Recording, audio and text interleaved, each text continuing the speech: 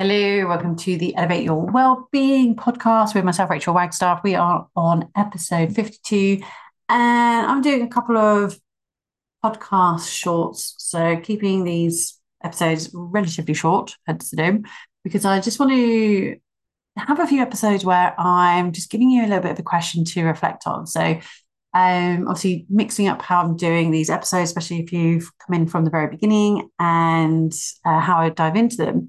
And I quite liked having the element of the journal prompt at the end, but I was kind of like, how can I do this in a slightly different way? So I want to do it in a way that I've been doing the last few episodes, which is just giving you a little question as a self-reflection. So one thing I want to go into today is, are you doing your self-care because it's on the to-do list? Now, you might be like, well, I have to have it on the to-do list, otherwise it would never get done. But if you're just doing it to go through the motions, are you actually getting the most you can get out of that self-care practice? Because if you're doing all the things, but you're still feeling stressed, rushed, burnt out, groggy, unfocused, unmotivated, lethargic, then it's most likely that you're doing the work, but you're not in the work. So kind of like surface level, I'm doing it, but I'm not really here. I'm like, right, I'm here. I'm rocking up. I've got this time in my calendar because I've blocked it out.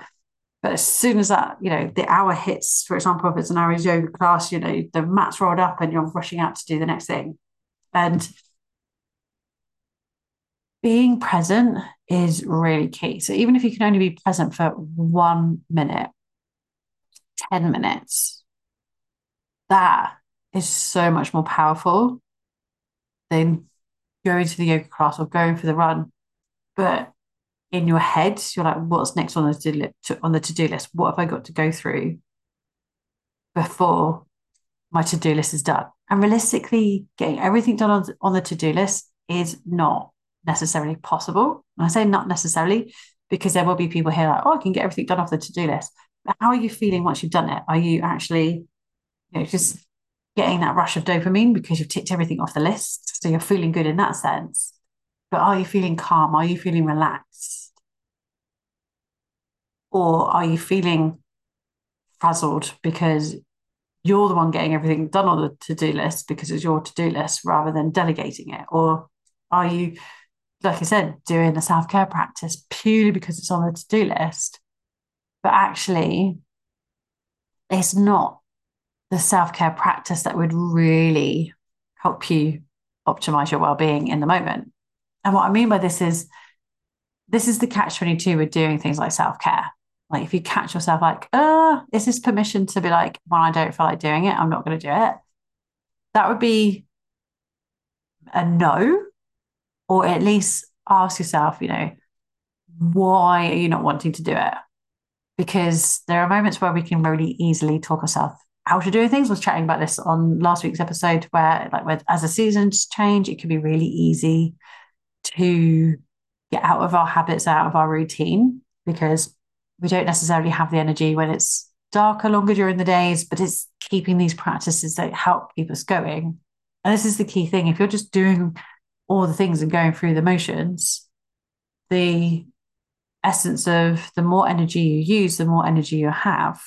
But you've got to be using that energy in the right ways to create more energy. And this is where I misconstrued all this, that sort of meaning, because I heard that from my very first yoga teacher, but I didn't really get the context of it. Of I'm using all my energy doing everything, like running around like a mad hatter in my business, and then wondering why I was burnt out. It's because I wasn't putting the energy into the things that actually refuel me to make me feel like my best self.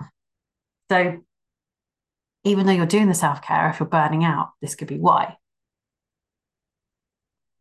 But it's sometimes, like, I was chatting to a friend of mine recently, and it was like she really got it. It was like, yeah, I went to a class because I'd booked on because I thought that's what I needed to do. And I went because I'd booked on, and I kept that with myself. But when I came away, I was like, I think it would have been so much nicer to have done what I wanted to do, which was to like curl up with a good book because that is a form of self-care. But because it's not necessarily movement, we write it off as though we need to be doing something to move our bodies. So there's that fine line of, if something's in the diary, are you doing it just because it's in the diary? Is there something else that you'd really like to do? Is that thing that you would really like to do still a form of self-care, but in a slightly different way? And it's just noticing, like, reflect on how that feels. So you could be like, am I stopping myself from doing this because I really don't want to do it? Or you're trying to talk yourself out of doing it. See how you feel afterwards, because that's a real good key of, okay, this is my mind and my body telling me it's okay to not do it, but then I do it and I feel amazing, versus trying to talk ourselves out of it, doing it, and then getting FOMO for the thing we wish we had done.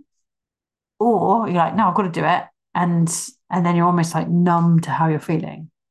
So have a real reflection on, are you doing the thing because it's on the list to do, just to tick it off? So like, yes, I'm achieving my self-care, so I should feel better. And this is where I was chatting about this recently with a few people of why I moved into coaching.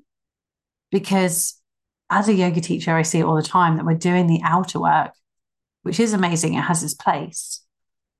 But if we're detached from the inner work of that practice, we don't get the full essence of it. And that's where coaching comes in. It's helping you to do the inner work, the self-reflection, the mindfulness, the mindset shifts, the meditation side of it.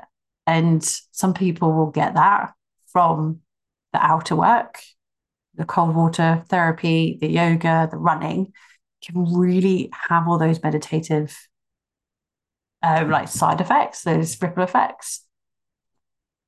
But you only get that when you're really truly 100% present.